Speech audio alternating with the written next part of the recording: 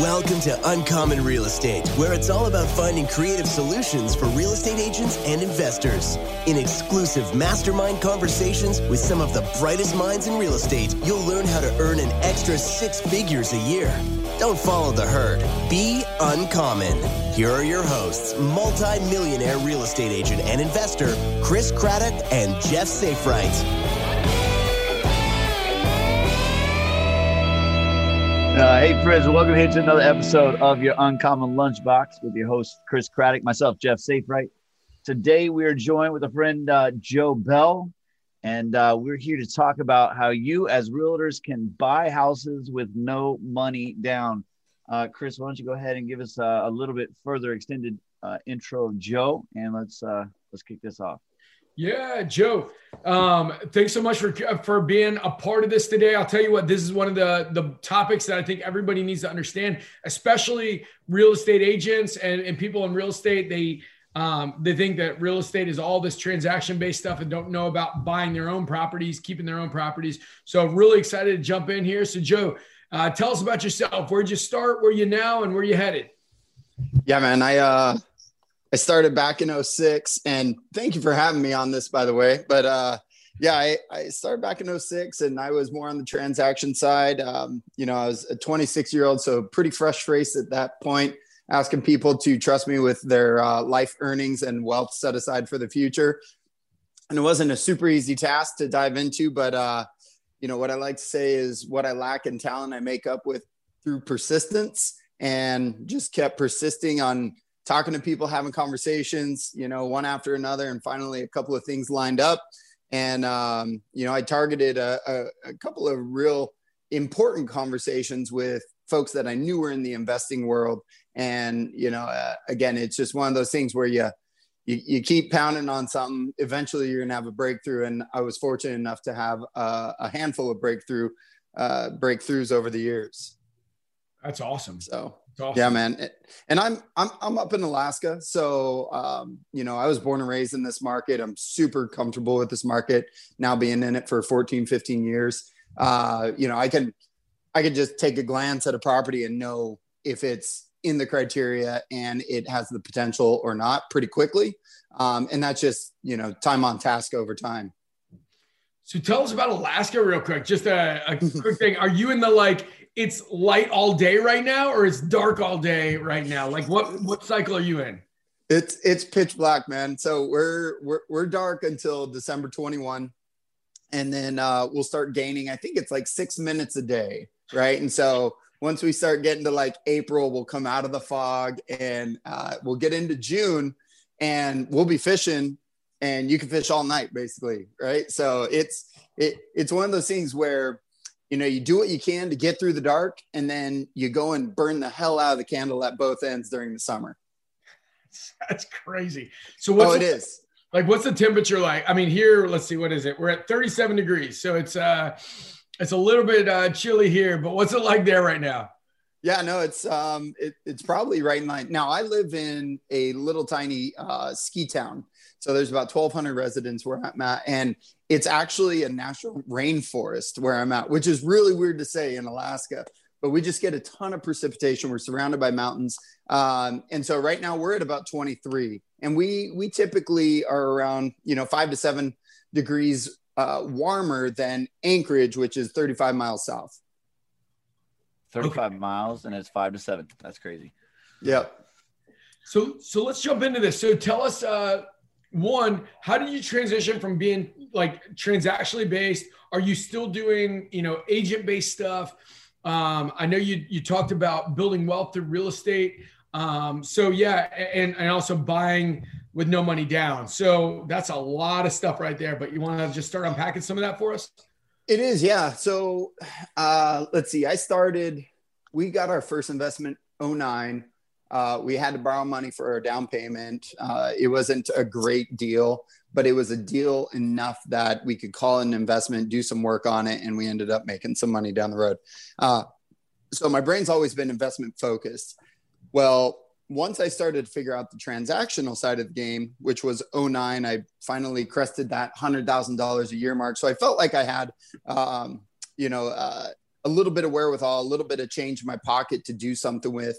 But it wasn't enough. Right. And that's the biggest hurdle for most folks is you don't have the resources unless you are asking the questions enough to find the resources, but you have to have, the gumption behind you to be able to put it all together.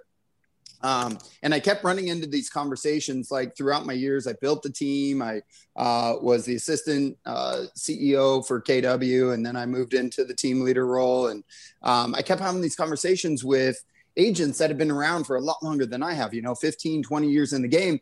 And nobody had, I can't say nobody, but the majority of them don't have anything set up beyond the next transaction. And it just hit me one day as I was sitting across from an agent that was about 18 years in the game. And I go, okay, so what's next? What are you doing for retirement? What are you doing for wealth? And she's like, oh, I just haven't gotten there yet. And like right between my eyes, I sat back and I was just like, this can't happen. We can't do this, right? We are in one of the greatest industries for building wealth, but we're not utilizing ourselves. And that's when I just established in my brain, I was going to build something that we could help other real estate professionals start to build wealth for the future. And out of it came this concept, Legacy Beyond Listings, which is, right, we get this 2.5-3% piece of the pie. Otherwise, we watch the millions just cross right in front of our eyes and we're not participating. So it's more the concept of getting into control for a percentage of the deal, not necessarily having to have it all, right? And because that can be overwhelming for a lot of people that aren't necessarily ready to jump full board in. And so how we get control is either we find the right deal, we have the conversation about being involved and where we might be able to offer some of our strengths and what we're good at, or you have to come with the resources. So those are the three areas that we tend to focus on. And really the resources come out of your network because you have a ton of money in that network. You just have to keep asking, right? And keep presenting what you have to provide support so that people know you're legit and they can actually, get you some money and you can go, start and run. Now I'm paraphrasing all that into this nice little succinct ball, but the level of consistency should revolve around activities, right? In the conversation. I mean, you're always having conversations with the next transaction, but it should also start to bring into your universe the investment conversation. And if you have a little bit of focus, it's kind of surprising how quickly it can actually show up. So I'm curious. So Jeff and I are in the process right now. One of the things that I've really been really strong about is that agents need to be investing. And so definitely want to always make sure that that's happening. And so Jeff and I actually have ownership in a development deal in DC right now, where we brought the deal to some folks that we got it funded.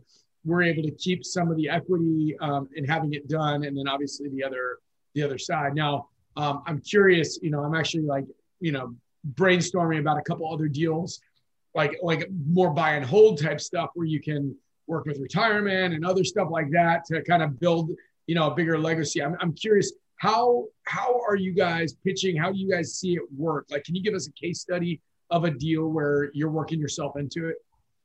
Yeah. So one case study I always refer to is what's on our website, legacybeyondlistings.com. There's a case study that folks can download. Now to this point, because we've been doing enough of it, we aren't really, we haven't entrenched ourselves in one finite approach to the investment game, right? We flip, we're in development. It all depends, right, on what sort of deal enters the scenario. So, the easiest case study is really when the right property comes along, you have folks in your network that are interested in investments, right? And so you just continue to pitch those folks on, hey, we've got a deal. Have you thought about investing? Are you to the point where you want to invest? And there's a lot of money that's out there right now, right? They don't want to be in the stock market. They're a little nervous about where we're going, even though we're at all-time highs there. People are looking for opportunities, and it's surprising how many actually have, anywhere from $40,000 to $150,000 that they'll play with. So we'll find a deal, and our bread and butter is flipping. It's quick. It's nice turns. We typically won't approach a deal unless we have about 40,000 in the deal to walk away with. And so for me, it's a matter of I want big wins for whoever I'm working with. So what we'll do is we'll offer a guaranteed return on their money as much as you can, right? Understanding that there's risk. So we'll say, hey, the first 8% that comes out of the profits goes directly back on your money. And then anything after that, we'll just go ahead and figure out what the split is going to be. If I'm going to be carrying the majority of it, then we'll have a larger carry and payment on the back end. But if they're going to help and they're going to be involved in some sort of manner, which tends to, I haven't found too many folks that actually are able to participate and do something with the project. So we'll carve it up however it makes the most sense, where it's a big win for both sides, and we can continue utilizing those resources and rely on those resources for the conversations that we're having in the future. Yeah. Jeff, I know I've been asking a lot of questions. Do you have some questions here before? I got a bunch more, but why don't you jump in for a second? Man, go ahead. I'm actually listening, but I was pulling up his website and kind of checking that out a little bit as well. So, I guess I can ask one quick question. You said you have so do you guarantee every deal, or is it just is it a case by case basis? It's more case by case basis, but more recently it has been around the conversation of some sort of guaranteed return. I'm very conservative. Most folks look at the activities that we do as very risky, right? And you guys probably understand this, where if you know what you're doing, it's not that risky. If you don't do what's necessary, it can be risky. But I'm super conservative. I think of myself as more of a shepherd of people funds, and, I'm moving them along.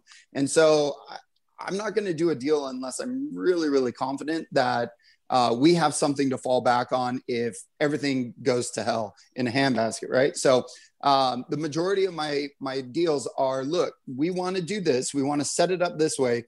Here's your 8%, here's your 10%, whatever that is. And understand that there's risk involved. Everybody understands in our group that there's risks involved. And we're going to do our damnedest to make sure that we don't get anywhere near the issue of not being able to pay people out.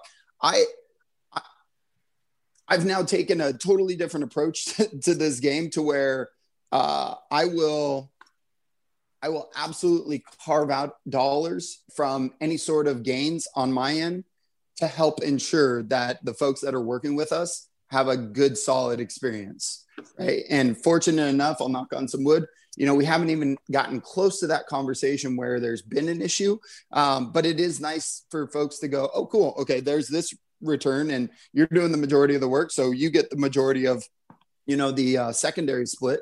So it's been a really easy conversation in that sense. So is your guarantee is not as much, hey, we're going to make sure that you don't lose your money. Your guarantee is you're not going to make money if they're losing money. Is that what I'm understanding? Correct. Yeah. I'm going to take dollars. Like, I want to be able to, at the end of the day, look at myself in the mirror and go, I feel good about who we are. And for me, it's ensuring folks that, put their trust and put their effort and energy into working with us. I want them to absolutely be made whole, and I will take dollars out of my pocket if that's necessary. Yep. Awesome. Cool. So I guess I have two questions. If I can, one, let's go back to 8%. Are these guarantees? If you offer the guarantee, and you may have actually said this, but if you're offering the guarantee, is the split different than if there is no guarantee? Yeah, in most cases it will be. It's just the guarantee side of it makes the conversation a little bit easier to go, hey, look, this is what we're carving out for you. But it is somewhat dependent, and I hate to kind of be over here and also over here, but it all relies around who I'm dealing with, right? Because a lot of times we're doing promissory notes and setting these things up in different manners. So yeah, if they're gonna participate, really the only way that we're not going to go the guarantee conversation is if they're actually going to be out there doing something with me. Then it's that, right? So if they're bringing the funds and they're also bringing, some sort of strength that they have, then that's a much different percentage in my mind on what they should be earning versus the 8 and the, whatever split makes sense on the back end. Really the secondary split is more if I'm going to be doing the whole thing and they're providing the funds, so there's zero out of my pocket in it, then I want to set it up to where it's mutually beneficial. Right. Good stuff. Now, here in the DMV, it's a pretty competitive market as far as investment properties and things go. I don't know what your market there's like, but I know for Chris tends to be a pretty conservative person as well, as far as it comes to what properties we're investing in. I don't know if he'll want to divulge or not, but that might have come through some lessons learned at different times. However, one of the things I will say is like the best deals here in the DMV, you have to move quickly on, right? So you can't drag your feet. There has to be a level of relationship and trust established. So how do you cultivate that trust and that relationship so that when you say go, people know that, hey, Joe's a conservative investor. He's going to protect my money. I can trust him to jump when he says jump. Yeah, no, it's a great question. One, I've got a lot of those conversations out of the way, but if I was new to the game and I wanted to start to build this, there's a couple of real easy activities, right? If you're looking to get into real estate investing, then you should bring into your universe real estate investing conversations, topics, ideals, everything along those lines. So go and find, 5 different blogs, right? Or 5 different podcasts like your guys. Go and find some information that's out there and become the source, right? Start passing it from here to there, share it with your network. And by doing so, what you'll start to see is that you're attracting like-minded individuals, folks that are looking for real estate investment opportunities. But in becoming the source, you're also supporting everybody that's out there, spending their time and their effort and energy on creating stuff like what you both have created, right? So it's twofold. You're becoming the source for really solid content, but you're also promoting different sources for really great content. And as a result, you'll start to create the ethos of, oh, wow, Joe's getting into investments, right? And the more that you talk about, the more you put it out there, the more that it's going to start to land within your network. And then that's when you start to have the conversations. Go find a decent deal, not one that you're necessarily involved in, not necessarily any control in, and post it out there and go, hey gang, I've got a really great idea for this investment property. Here's what we're looking to do. And just kind of break it down a little bit and go, is anybody interested in it? And you just have to continue putting it out there in order to start to attract some of these eyeballs and some of the energy back into your world. So then you can carry on the side conversation and create some of these resources. One of our best, like hands down, best uses of time when it came to raising some money was a simple 1.5 minute video. I was talking with my wife because she's involved also with it. And it was like, hey, here's what we're going to do. We're going to go ahead and open up behind the scenes on how we do investing. If anybody's interested, it's no more than 10 people, raise your hand, show up. Let's do this. And out of that conversation, we had $750,000 that raised their hand and said, we're interested in investing. So you don't necessarily know what's out there, but the best thing that you can be doing is promoting the content side of real estate investment, and that you're the source and you're the one that they should be talking to. Nice. I love the fact that you kind of put a cap on it, right? 10 people. I think that, I think that the more exclusive it seems and appears, probably the better, right? The more serious people are going to actually step in and have a conversation with you. I know some people have some, not necessarily applications, but they have surveys or whatnot, or, what's your annual, salary, what's your wealth look like, et cetera. Do you do any kind of pre-work in those veins, or is it just kind of open conversations? No, I like to live on the premise of you're only one conversation away, right? And that's either a conversation I'm having with somebody else or somebody's having with me.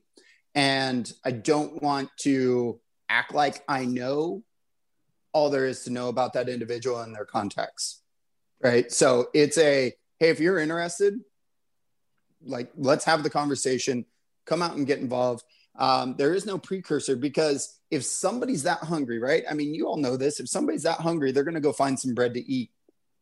And if somebody's that interested in real estate investment and they're going to go and generate the energy to get involved, they're going to go grab some other folks and bring them with them into the conversation. It happens time and time again where it's not the individual I'm talking to, it's more who's behind the curtain, right, that they're bringing with them. So I don't really validate or create any sort of filter to bring them in. And that could be a wrong approach, but it's worked very well for me. Cool. So a couple things here. Just I'm looking at your website right now. A couple things that you talk about. One, you're talking about how to profit from real estate deals without risking any of your own money. How do you typically set stuff up where people are buying without their own money? Yeah, no, it's so this is more along the lines of me coaching somebody, right, to get involved in this. And a lot of it is everything that we're talking about here, right? One, you have to become the source. You have to, show folks that you're involved enough that they're willing to have a conversation about investment with you, right? Two, you have to find where the money is. And I go through just a step-by-step process in a book that I wrote. It's called Assets, Acquisitions, and Abundance. It's on Amazon. Kindle readers can get it for 99 cents. But we talk about the process of going through and, really highlighting those folks that are in your network and that, have the relationships or have the resources themselves, so that you're not having to put any of your money into the deal, right? It's really what it's all about. Just like one or two, just real quick, like practical, like this is how to identify. I mean, I'm not asking you to give your whole playbook away, but just like one or two ways to identify something people can take away. Okay. So in regards to going into a deal with no money down? No. Like identify, you said you walk step by step through how you okay. People. Like, could you give us like a practical example on just like one practical example of something that you would coach? Yeah, for sure. So open up your phone right now, go through, find 10 names that you think have the relationships or have the resources. Give them a call and say, hey, I'm just going through, reaching out to everybody. It's the holidays. Happy holidays. We've had some different investment opportunities come up. Have you ever thought about getting into real estate investment? Are you doing any real estate investment? Or is there somebody that you would have me talk to along the real estate side of things, right? One of the best ways that you can approach these conversations is really seeing where you can get some help, right? Get some input and go, all right, if you had to think of one name that is probably the best source for anything real estate in your Rolodex or in your phone, who would that be? Do you think that they'd be open to talking to me? Right. Basically, you're saying like treat it like prospecting, but you're prospecting now for investment rather than for somebody's going to buy or sell a house. That's it. Yeah. And it becomes a different animal, right? Because you're not just purely prospecting for the next deal. You're prospecting for a relationship, right? A relationship that you might be missing that could open up the floodgates for you in regards to future wealth. Right. So now you also say here, you said how an agent can create retirement income streams using connection expertise. So talk to us about like, what does like the retirement income stream piece look like in your system? Yeah. So a lot of what we do, we built a brokerage that ultimately takes 50% of their company dollar that they pay in.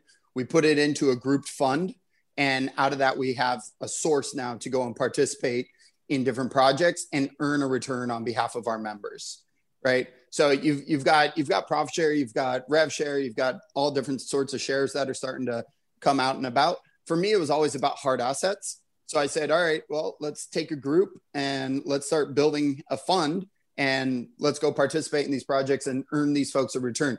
So it's very similar along those lines, right? If you start to treat your network more like a fund and create different sources for resources, then as a result, you can start creating more of this long-term wealth game plan. So for me, it's building up the money through flips to then go and find the right big opportunity, bigger property that can generate future cash flows through, multifamily or through a commercial building.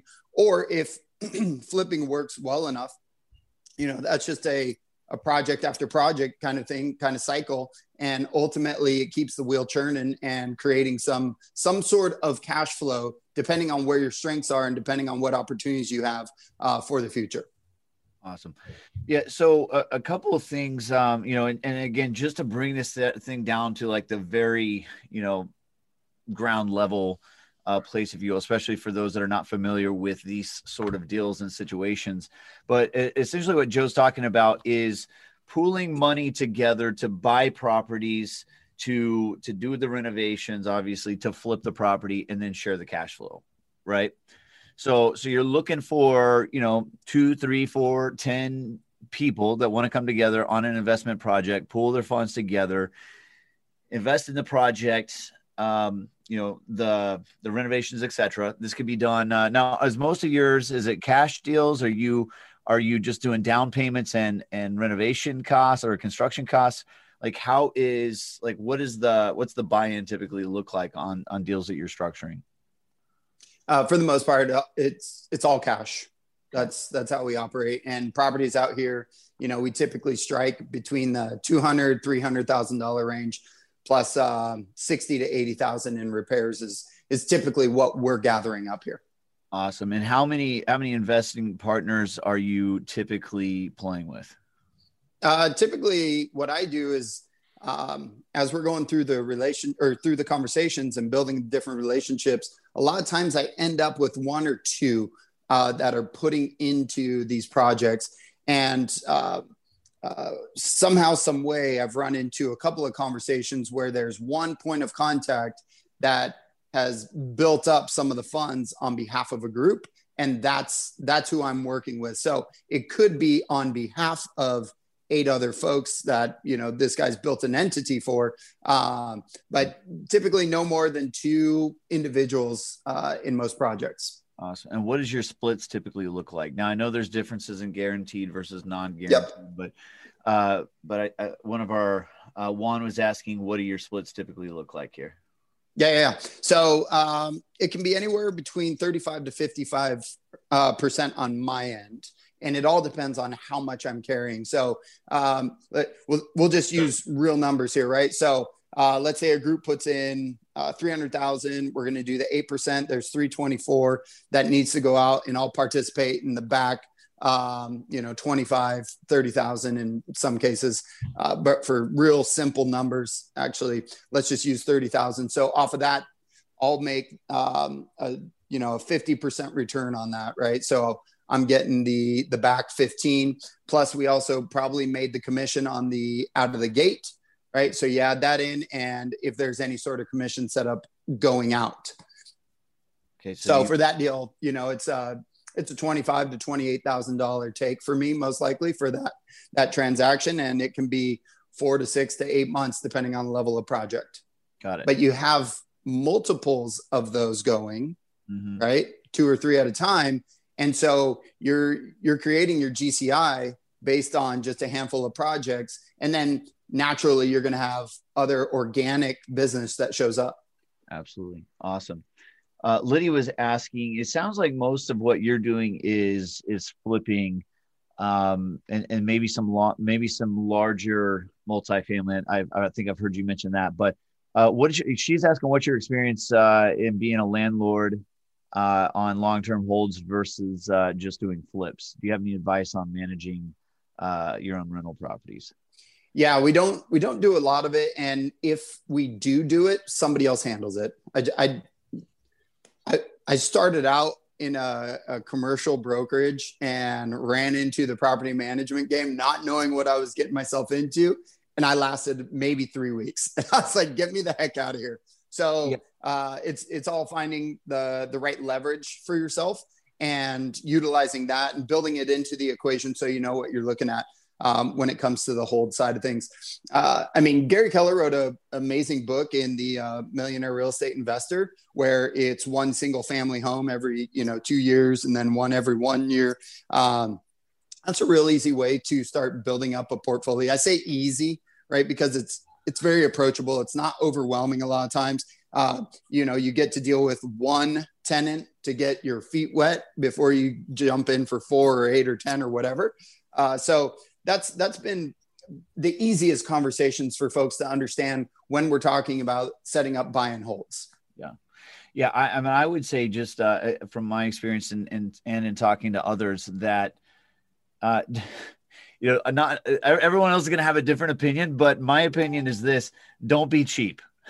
Right? Oh, no. Just hire the property manager. You'll keep your hair. You won't have as much stress, and you can stay in the game longer. I see so many people like, oh, I don't want to pay the 8%, or I don't want to pay the 10% to the property manager.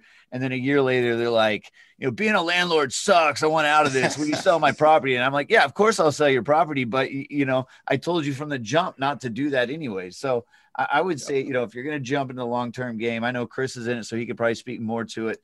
But, but for me personally, I don't think, don't be cheap. Get a property manager. Let them have the headache. You'll enjoy life much more. Agreed. Well, cool. Joe, how can people get in touch with you? Yeah, man, they can go to the website. They could, if they wanted to chat more, they could schedule a time to chit chat and be able to ask some direct questions if they wanted to. Otherwise, an email is probably the easiest if you don't go to the website.